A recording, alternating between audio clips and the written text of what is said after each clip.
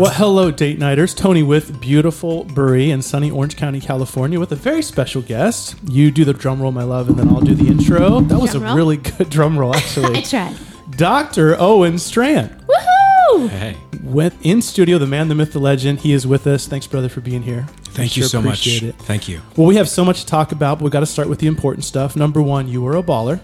Number two, you were a rapper. Or you may still be. And by the way, we have buttons for these. And so Ethan has an MJ for us. At the buzzer, Michael Jordan has won it for Chicago. Do you remember that one?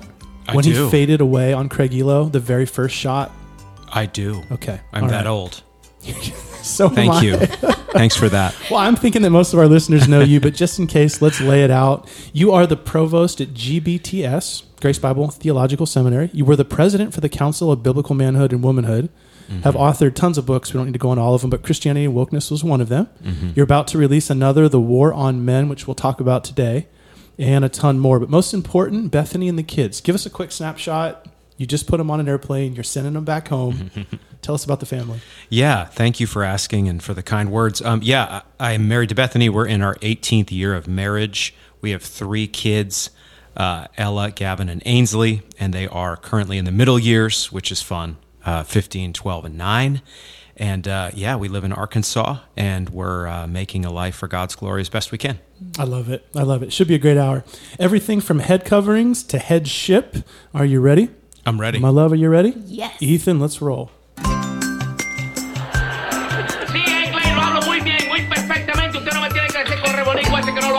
How dare you say that to me? What did I say? I don't know, but how dare you? All right. Well, let me set the stage. What inspired this episode, along with another episode or two that Brie and I are going to be doing, was first Dale Partridge and a few other of the more vocal theonomy guys started pushing head coverings. I'm sure you know about that. You've had I've heard about few that. things to say. Yes. But Dale has since stepped back from public ministry to reassess a few things. That's commendable. Yeah. And second was, we heard of a gal who was in a solid church, but picked up Sarah Bessey's book called Jesus Feminist. Have you heard of that, or do you remember that book? I do, yeah. Okay. So she flipped out on her husband, turned on her church friends, and went out to start a career. So this is like a total massive oversimplification here. But it hit us, there's 2 polarizing kind of ends of the spectrum there. Like on one side, it's the, end quote, wives in the kitchen with their head covering crowd. And then on the other side is women deconstruct and kind of make the Forbes 500 list, right? So we wanted to spend a few episodes trying to help husbands and wives strike the biblical balance. Does that seem fair? That's great. Kind of trying to just, what does the Word of God say, and how do we come to grips with that? So let's just start with definitions.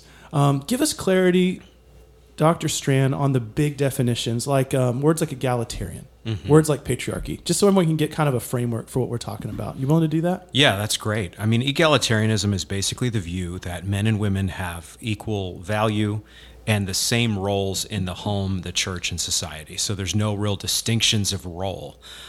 So that means that the husband is not the head of his wife in a functional form.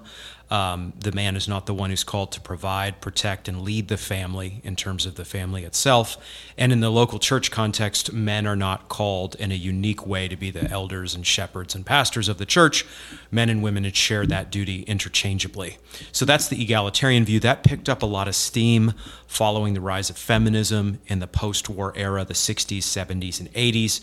In response to that, the Council on Biblical Manhood and Womanhood was formed, and that advocates what is called the complementarian view. And the complementarian position is that, yes, men and women are equal in the image of God. Men and women have equal dignity and worth before the Lord, which is a beautiful truth. That's not just things we're saying quickly and then waving a hand at. That's really important for us to say. But then God gave the man and the woman different roles in the home and the church, and to some degree in society. And so in the home, the husband is the head of his wife, Ephesians 5. The man is called to lead, protect, and provide for his family.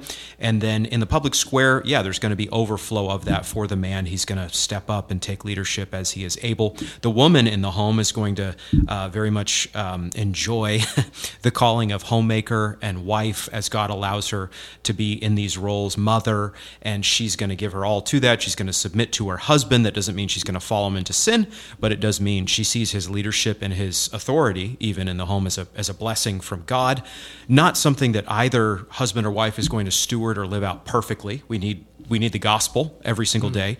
We live as husbands and wives. Wives aren't better than husbands. Husbands aren't better than wives.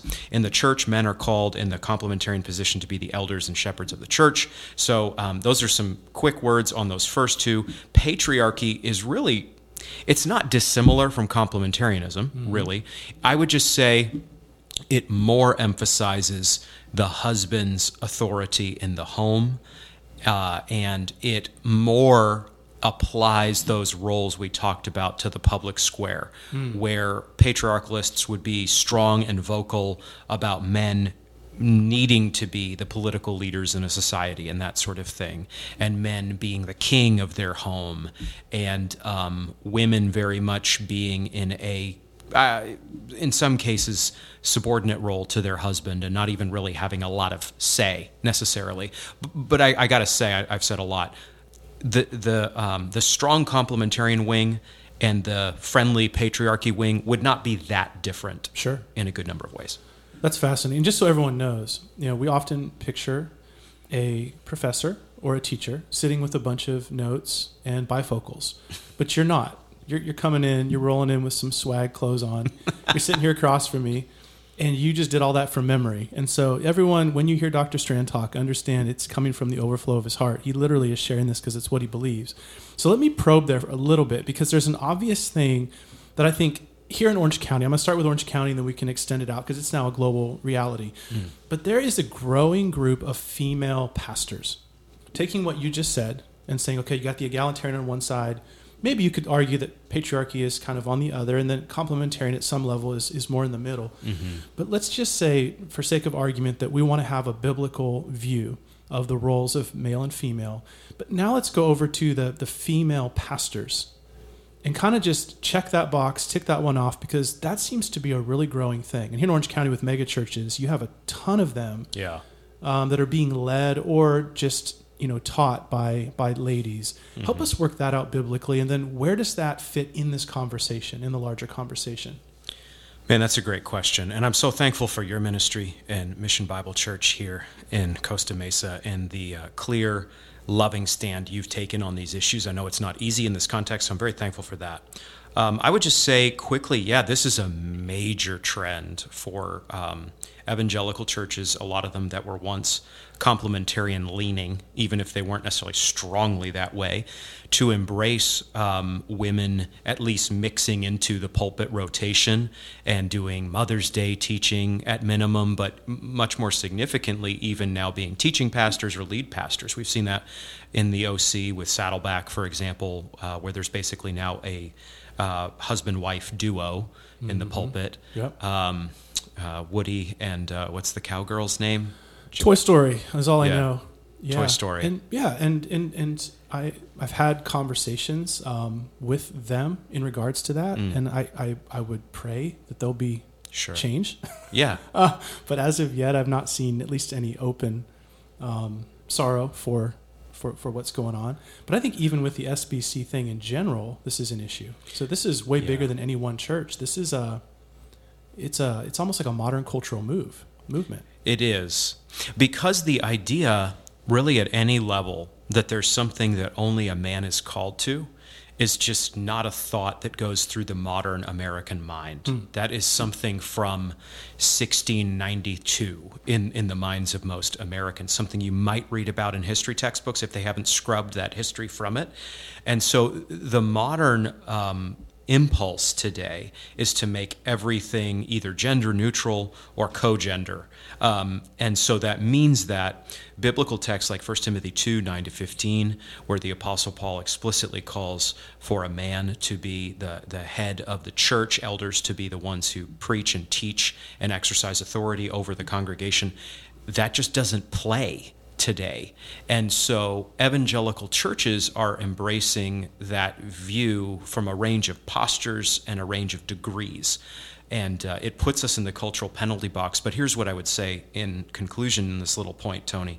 It gives us a great opportunity, actually, to talk about the biblical worldview and to talk about God's design for men and women. It's not bad that there are some things that only women can do. Childbirth. It's not bad that there are some things only men can do. God's called to preach and shepherd.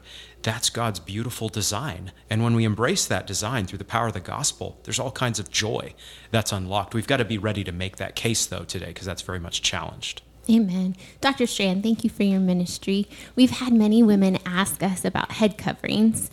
Can you explain why or why not women should wear them? Yeah, very good question. I really want to say at the outset, it is a good thing to see Christian women in the church, want to obey the Bible. So let's just say that from the outset before we get into the nitty-gritty. And submit to their husbands. And submit to their husbands. Amen. Yeah, that's not a bad thing. That's a wonderful instinct. So praise God for that. There is a temptation, though, when you are in a compromised age to swing to the other side. You've got to know that we are constantly going back and forth between extremes, not only in our culture, but in the church. And so you've just got to watch that. And so I would say that when you go to a biblical text like 1 Corinthians 11, 3 to 16, 17, you're looking at the Apostle Paul writing to the Corinthian church. The Corinthian church is in a wild place. Ancient Corinth is San Francisco, New Orleans, choose it. Blend it all together like a smoothie, and you've got the first century context, a pagan smoothie, if you will. It's really good. That's really weird. Tweet that. That's tweetable. Let's tweet it. Okay. Pagan smoothie. Pagan smoothie. I'm not... I mean, I'm with you. Yeah, I'm less confident about it than you are. Anyway, let's recover here. So you've got ancient Corinth. It's a wild context. You've got temple prostitution at the very least. It appears that there's androgynous prostitutes at the temple doing all sorts of things with both sexes. So it's not a good place. It's to that church that the Apostle Paul writes and says, hey, just so you know, I don't want you guys to be androgynous, basically, 1 Corinthians 11. I want men to look like men and women to look like women. And the major distinguisher that he talks about, interestingly, is hair length. And that hair length, the longer hair in general of a woman, shows that she is under the headship and authority of her husband. 1 Corinthians 11, again, is the reference here. And so women, as they are able, of course, we're not talking about a woman who's ill or loses her hair or something like that from a condition. A woman who's able grows her hair out longer than her husband, and that shows that she is under authority. Now, it appears from 1 Corinthians 11, 6 and 7 that there is some kind of shawl or sweater or something like that that may have been used by the Corinthians. But so Tony, this is a confusing passage. It's one of the hardest passages, I would say, in the Bible to understand. Paul's talking about angels at one point, and you're like, whoa, we are riding the lightning here. I don't exactly know where we are in all cases, but to get to the clearest we can, at the end of this discussion of a woman being distinct from a man and being under the authority of a man, and a woman showing her womanly glory, at the end of the passage, Paul says the woman's covering is her hair. And so that's how I take that passage in sum. More to say. But. Gotcha. So her covering is her hair, in contrast to the heterai, these prostitutes that are coming down and filling up the city. And so therefore, that would be a specifically enculturated issue as opposed to applying in general to churches of all eras. Well, I would say what Paul is teaching there does apply through the ages. For the hair. For the hair. But not the covering. Gotcha. Exactly. Okay. So on into perpetuity, on into the future, you would then submit that a woman wants to always display herself in a manner that would be appropriate to biblical womanhood, which in this case, according to Paul, would be having hair that looks feminine. Is that fair? That's exactly right. I think the Corinthian women that Paul is writing to are using the shawl or whatever it is. Yeah. And Paul is like, that's no bad thing. That's a good thing. It's a good instinct. I love that you're trying to live out biblical womanhood. I'm paraphrasing here. Sure. But then at the end of the passage, you're always trying to get to the most clear principle. He says her hair is given to her for a covering. So I think he's effectively saying, there's a ton of confusion about this, and I would differ fairly strongly from Dale Partridge and others who have made a very strong case the other way. A woman's longer hair is the covering she needs. She doesn't need a shawl. She doesn't need something like that. That is how she displays her womanly glory and beauty. That's very helpful. Yeah. So are you going to keep growing out your hair longer, my dearest? I'll try, my love. All right, good. And if not, wear your sunglasses. That'll be your head covering over the top of your head. Or the headphones. You're wearing headphones right now, so that counts. I have a social media question for you on this, because we talk a little bit about Dale and some of the pressure that's coming to people in their homes now, not necessarily from the pulpits of their local church pastor, not necessarily from even books that have really thought it through thoroughly by men who are trained, but just there's a lot of movement now in the podcast realm that presses in on well-intended Christians that are listening at home while they're vacuuming or cleaning up or sitting on their way to work. So is there a developing danger right now of Christians taking too many cues from social media, kind of the podcaster before their pastor? And is there a way to kind of start right-sizing that in people's mind? Thoughts? That is a huge challenge today. Podcasts, in my view, in my judgment, I'm not the Lord or something like that, but I think they can be used. I think they can be good.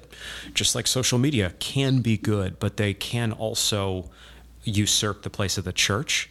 And your favorite podcaster who sits down for 10 minutes in front of a camera and then edits it later and takes out all the infelicities and this sort of thing, the ums or whatever it is, they can package themselves really smoothly and even powerfully, and you can get gripped by that such that you end up being led away from the incarnational man and team of men who is leading the church you are a part of. And let's just say here, Tony, there are a fair number of people out there who aren't in local churches, too. And they're professing Christians, and on social media they're Christians and content and, great sun-splashed pictures of their family on Instagram and that sort of thing, and Bible verse quotes, but they're not necessarily living this out. Well, for that group, which I would say is fairly sizable in the American context, the podcasting pastor, that's in air quotes for those listening, is very convenient because you don't have to submit to him. You don't have to be under his authority in any week-by-week sense. You can put yourself under his authority in the general virtual sense, but he doesn't know you, you don't know him. And so, it's very convenient to have a man like that as your, air quotes, pastor. And that's a real challenge today. That is a huge point. You can have and take the best of what you appreciate from said personality, but then everything Hebrews 13:17, wherein you would have to submit, bringing him joy and not sorrow, you can just bypass and ignore that you would typically get in a local church where you're being properly shepherded. That's a very important point for people to hear. Yeah, it's a different form of the virtual challenge we've seen in the area of lust and sex, not to get impolite or something like this, but hey, you've got a virtual woman you can go to whenever you want. You don't have to deal with the ups and downs of marriage and long days and challenges and kids and all the challenges that intrude in a real flesh and blood, God-designed marriage. Instead, few clicks, load up an image on your phone, put it away when you're done. It's all on your terms. I think people are very much in danger of approaching church in exactly the same virtualized way. And again, it's not just that the podcast, air quotes, pastors have an appeal and people are being lured away by them. It's that people like that model. They want that model. They don't want a flesh and blood man like you shepherding them. They want this kind of, packaged presentation of a pastor. Fascinating. Ironic that we're having that conversation on a podcast as well. On a podcast. Make sure that we do acknowledge that. Let's slide over to real life here, because you are a real person. Obviously, you're a rapper and a baller and a theologian, but you are a real guy with a real wife. Yes. So, for example, with you and Bethany, as a husband, let's call it complementarian, a biblical view of marriage. What does that biblical marriage look like in the Strachan home? Like, what are the roles? What are the conversations like? Because I guarantee there's going to be someone listening, and they're like, all right, I don't want to be the, the feminist preacher wearing my stilettos and tight skinny jeans, and I'm not with that crowd. Right. I'm also not with technically, the patriarchy crowd where I'm going to just make my wife stay at home and only clean floors. But like, take us into this real world Strand home where, you're obviously loving your wife above yourself. You're obviously protecting and providing. We get the principles, and I guarantee Bethany is respecting you and submitting to your leadership and raising those 3 kids in a way that is in the discipline instruction, Lord. I guarantee. But now take people into the real life fabric of it. What's it like on a day-to-day? It's not Does boring. She always, it's okay. Does she always do exactly what you say? Is it, or are there moments where you disagree? How do you navigate that? Oh man, such a great question. And I think people are desperate to know the answer to this question. Not that I have the answer, but they're desperate to work out these biblical teachings, because the family has broken down, and so many people coming into our churches even. These are the people who look, again, on Instagram shiny and happy and neat, but yet that may not be their background, and that very much may not be their present situation. So again, don't believe what you see on social media. I try not to put a lot of behind-the-scenes photos of my marriage and family on social media. It's not necessarily wrong to, but because that's really the world God has created. That's our little haven and our little private zone. I am not a perfect leader. I strive toward the biblical ideal by the power of God's grace to be that leader, protector, and provider. So I strive to make good decisions and set things up well and, set a course for the family, and in a given day, link up with different family members and try to get everybody, rolling the same way, all the tanks headed the same general direction. But my wife also doesn't submit to me perfectly and agree with me in every case, and never have a challenging moment. And our marriage, in terms of our communication and love for one another, is not perfect either. We've even seen, we're in year 18. We've even seen that in years past, we've in some seasons gotten into some patterns that weren't great patterns. Nothing that you would see on TMZ, just so you know.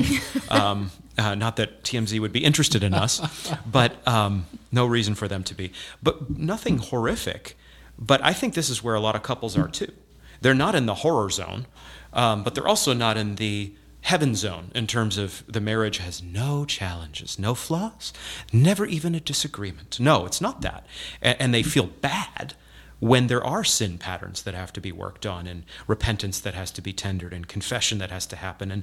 And the children, by the way, to bring in the children, they don't always obey you perfectly. Just because you have a solid vision for family doesn't mean the kids are going to magically obey you all the time. So, a day in the life. I love the day in the life. You keep mentioning I'm a baller. I'm a failed basketball player in truth. You got an offer, or you got a letter of interest from a D3 school in Maine. So come on, man. I was telling you earlier, our legends grow.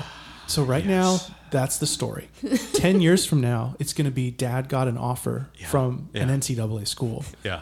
And it's just going to keep growing. See, that's the way it works. Yeah. All right. Yeah. So a day in the life of. Yeah. We just put it on a podcast too, so that makes it real, right? I mean, never mind, kids. It was not a D3 offer. That's right. I could actually help the story grow. Yeah. Owen Strachan was offered an opportunity by contract to play in Europe. I wish.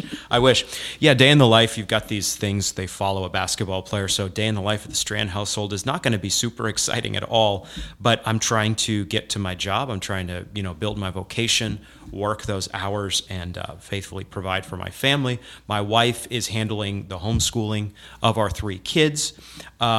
We have been able to work in some of the tech options that you have, because I think there can be a lot of burden on homeschool moms, and Bethany and I are not of the conviction that we have to homeschool the kids. They've been at Christian school in years past. There's other options Christian parents can undertake. It's a evolving target in some cases for different families. But homeschool, man, hey, the deal with homeschool that people don't know about is like, you think it's this whole like educational renaissance for the soul. And it can be, okay. It's also just a lot of fun because you have all this time. Agreed. Yep. And you're not like subject to the constraints where your kids are effectively little contractors who go to this place for so long, and then they come home and they are so tired. So instead, you can squash homeschooling into several hours, a few hours, 2 to 3 hours maybe, I don't know, it varies. And so Bethany's overseeing that. And then, my oldest daughter is this champion baker, and so she's baking, and my little girl is in her room playing her imaginary games that she loves to play. My son is terrorizing the neighborhood, trying to find boys to play basketball with or football with or some sort of contact sport with, with his 2,000% more testosterone on average than a young woman. And so, but that's all good. There's a beautiful chaos to it that unfolds. We come together for dinner most nights, although we do have church activities and some sports activities, increasingly as my son in particular gets older. But we try to have dinner together, and then we'll frequently, have some fun family time. Play Quirkle, play Dutch Blitz, play Rummy Cube. What's Quirkle? Oh. I'm confused. Let Does me that go tell with you. Peg and Smoothie? So Quirkle is... Quirkle. If they don't get anything from Your this pause podcast, right now has me leaning in. This is it. if they get nothing else, try Quirkle. Quirkle is like a shapes and colors game. Okay. It's kind of like Mahjong. Spelling it? Quirkle. Quirkle. Quirkle. I'll check it out. I was not planning on... You might... Next family Yeah, night. you watch. Next family night, we're going to become world champion masters. Quirklers. Quirklers. Is there... Okay, we're Quirklers. We just made it up on the spot. I'm fine with that. I Yeah. want to be a Quirkler. Yeah. Well, I love that. Dr. Strachan, for the ladies who are hearing this for the first time, Yes. much of what they've seen on TV is the dominant woman who, in quote, runs the show.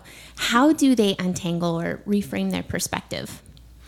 Wow, great question. Well, what we need to say, among other things, as complementarians is we don't want to squash the gifting of women. So as complementarians, we're not saying we're so anti-culture that when a woman gets gripped by this vision, she never does anything the rest of her life, or she only folds laundry and never says a peep. That's not at all what the Bible holds out as the vision of biblical womanhood that I would stand by and find in Scripture.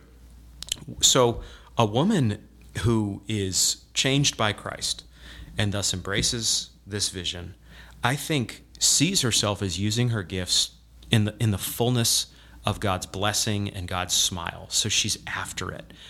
My wife, you're talking about day in the life again, is not sitting on the couch a lot. I'm guessing like you, Brie. I mean, I have to try to slow her down. I'm like, honey, watch Cook's Country on TV or something. We played the I Love Lucy clip, watch I Love Lucy or something like this. Don't wear yourself out. But she's using her gifts in the role God has given her.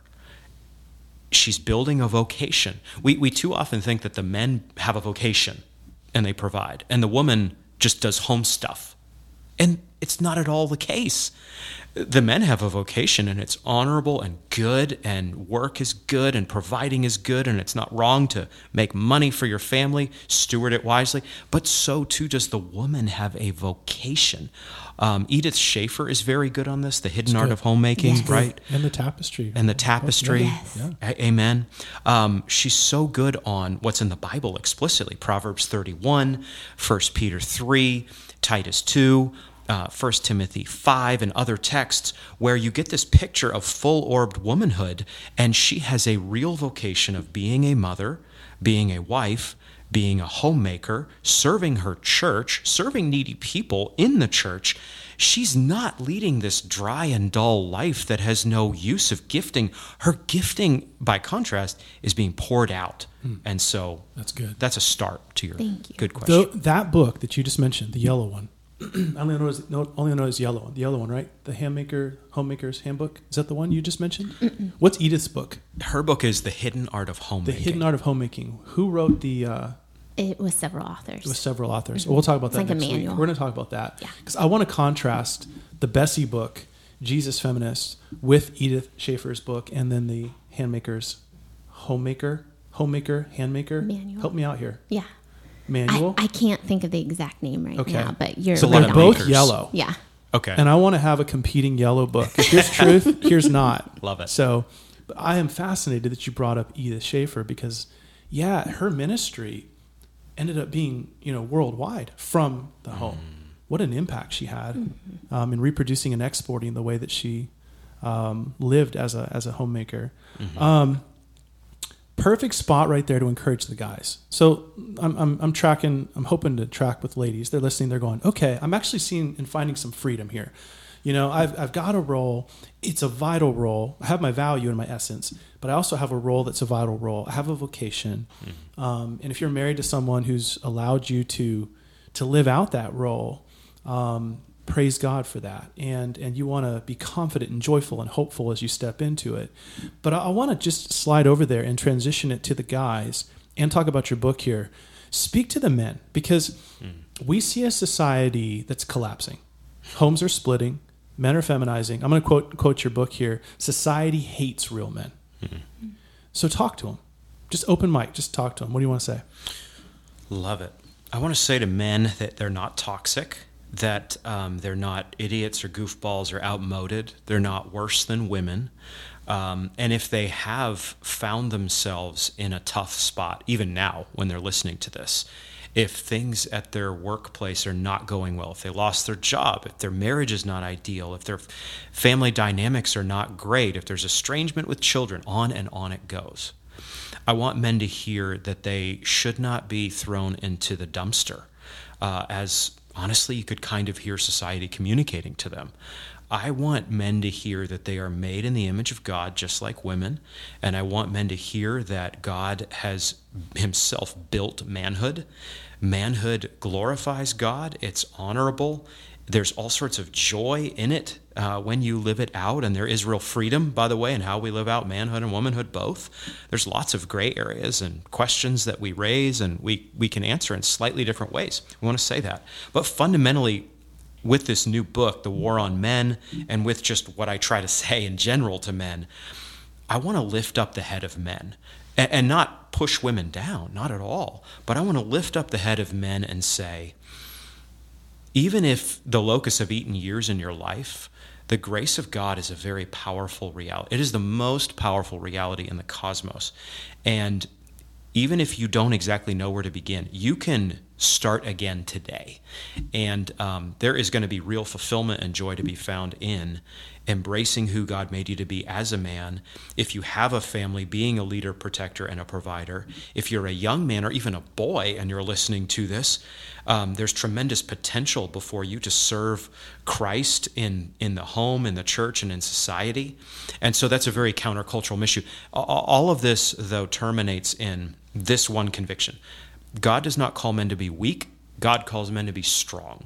You think of David talking to Solomon in 1 Kings 2:2, be strong and show yourself a man. David doesn't mean be strong against women and children for no good reason. But he is essentially calling Solomon to be what I call a dangerous man. A man who is dangerous against evil, a man who is dangerous against his own sin, a man who is dangerous against laziness, a man who gets after it for the glory of God. Preach. That's good. I could keep going. Well, and there's even in chapter 9 or 10, you have a list for boys kind of to become men. I forget what the title of that chapter is. It's like a chart or a list or battle plan a battle plan for boys, which is great because if men and women are reading this, specifically the men, and they get to the end, they go, but now I want this for my son. You're literally putting in a game plan of the fundamentals so that he can become a man of God. That's really good. Here's a quote from the book. Respond to this. You said, men, the losing will not be theoretical. You as a man will lose. Everything you've loved and treasured will be taken from you. Led by gender theorists, outspoken celebrities, leftist politicians, secular therapists, you will unlearn traditional manhood. You'll break with religious doctrine that dares to tell men to act like men and man up. You'll embrace your feminine side. You'll stop seeking to be strong. You'll embrace being soft. You'll learn to live or to love androgyny. You'll blur your gender, queer your sex, and live not according to God's design, but the pagan lies. End quote. That's a paragraph. That's a challenge. That's a line in the sand. Do you want to double down on that and share anything for the guys listening, hearing that? Oh, yeah, double down. No blinking. I mean, yeah, that's what our culture is basically communicating to boys, young men, and men when it's saying, Don't embrace toxic masculinity. Don't be aggressive. Don't be assertive. Don't be a risk taker. Don't stifle your emotions. Embrace androgyny. Be softer. Be more feminine. Embrace your feminine side. The future is female. There's all sorts of slogans and ideas out there that are being sold to men today that encourage men basically to not be men. And I am this voice speaking into the wind of culture, as it were, trying to say, we absolutely as men want to be kind and gentle and loving and tender. You think of Jesus. Jesus is the true man. Jesus was very tender.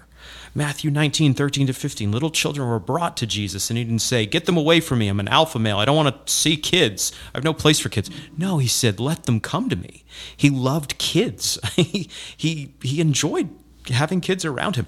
So strong men, biblical men, are tender. But so far our culture's fine with that. But strong men are also tough. Mm-hmm. We have to be tough. We have to be traditionally masculine. We have to be assertive, aggressive, risk takers. We do have to stifle our emotions. We do have to do hard things. We are the ones who don't complain. I say to my son, when we're very hungry and the Chick-fil-A comes home and it's being parceled out, and some of us in the room might want it sooner than others, I say, son, dads eat last. Dads eat last. That's just a little expression where I'm trying to communicate, hopefully against the lies about strong manhood, that being a strong man does not mean imperially, colonialistically taking everything you want and getting what you would have first. No, it actually means being like Christ by the power of the Spirit and you putting others before yourself. So good. A velvet brick, tough and tender. Jesus, the one who could have called down angels from heaven, walked to the cross. So good. And by the way, I have a buddy who just taught his son, it's a man's job to kill the spiders too. I got to teach my kids that. Yep. Yeah, that's really good. Yeah, I got to say there, I'm sorry, when I come home, day in the life, continuing here, even beyond what was asked for, I will come home and there will be cups on the floor, turned over. And I'm like, do you ever have this? I'm like, why is there... I know what's on. And it is a spider to kill. Yeah. And it has been there for hours. Bethany says, that's your job. That's my job. I covered him. You must now terminate him. She did the hard work. And then Owen walks in. And I says, come in. I'll be back. I go alpha on that spider. Good for you. Good for you. Not even alpha male. That's right. That's not toxic. On that note, this is a total curveball. Just one last big question here. Total curveball, just real world, real life, time in which we live. It's an election year. You can already feel the socio-political dust storms. All right? Pagan left's going to start the guns are going to be blazing. Talk to the men. What do Christian men need to prepare for and hold on to the next 12 months? Oh, my word. Told you it's a curveball. As if we haven't wandered into enough already of substantive discussion. That's such a good question.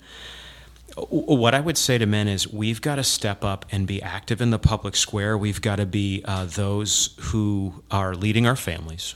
We want to help our families make sense of the world. At dinner, when we have those family dinners, we don't want to just sit there like a lump. We certainly don't want to sit there on our phone, distracted and not engaging our wife and kids like you see all the time when you go out to a restaurant. Now when you go out to a restaurant, by the way, you see not just dad on his phone, you see every family member on their own device, not paying attention to each other. That's right. So, but I digress. So I would pray for dads to be really plugged in the right way, not meaning reading every political news site or something or Twitter feed, but just helping their family know that this is going to be a serious election. People are very much going to disagree. I would have dads recover a right understanding of family worship. I think there's a lot of freedom in how to do it. Sometimes people talk about family worship, and I'm like, that's really good. I'm not quite sure the New Testament says to do all of that, like every single day for 3 hours. But leading the family, however it works out, to pray together, read the Word, know biblical truth, talk about the gospel, apply the gospel when siblings quarrel and feelings get hurt, etc., and so on. All that shepherding work that every single dad is called to, not just men in ministry like you and me, all that work is going to help that family be in a little boat that navigates the choppy waters of this crazily tumultuous political age. I find my own soul, Tony, just wrapping this up, very much pulled asunder. You get on social media today and you're like, man, Christians, so much for Christianity against the world, like it's Christians against Christians. And Twitter's always been good at that, right? But I engage on social media and stuff like you do. I really am starting to wonder, honestly, if at some level this is a tool of division. I don't think it has to be. I'm not here to say that directly. At the very least, though, I'm trying to watch myself more carefully with social media, and I think we probably all need to if we're engaged there, because it just feels like we are dividing and then subdividing and subdividing, and that's just not healthy. Canceling the person who was canceled, who got canceled. Oh, my word. So pretty soon it's you and I sitting in a room by ourselves, mad at the world. Fascinating time in which we live. Yeah. Christians have always been good at that, though. That's true. We've always been good at kind of shooting our own. Something to think about, isn't it? It is. That's a great place to wrap it up. So, I mean, as a father and as a leader, as a Christian, as a man, I want to make sure that I am thoughtful about how I'm engaging not only the world, but also guarding my family and leading them, but also protecting my own soul this next 12 months. Because there's going to be a lot of stuff that is going to be coming. I would say that's almost priority A, even politically, is like protect your soul. Like, be offline a lot. Go on walks. Be off your phone a lot. Dad and mom both. Probably less Facebook and Twitter usage and content and all that, Instagram, whatever. Not that those things are sinful. We're not here to create a new law. But, we need to know, I guess maybe this is a synthesis point for this conversation. We need to know that our families and our marriages are a major form of witness today. So I don't know if we can rent out the local coliseum or sports facility. Maybe we can, maybe we can't. I can tell you this, you being a happy Christian family that loves the gospel and forgives each other, and being a happy married couple who talks things through and forgives each other, that itself is a massive W. And that itself is a major form of witness today. And I'm not just meaning static witness. I mean, like, people are going to go, why do you guys stick together? Why do you love each other? Why are you not on your phones at Applebee's? We don't go to Applebee's. But anyway, if you do, wherever you go, In-N-Out or Applebee's or Chipotle Outback. or Outback. Oh, come on. Cheesecake Factory. So good. Witness. Owen's book, The War on Men, Why Society Hates Them and Why We Need Them, out in a couple of weeks, available now for pre-order on Amazon. So if you're a guy thinking, I'm tired of what society's done to manhood, or a wife, and you're thinking our home needs this, then jump online and order it.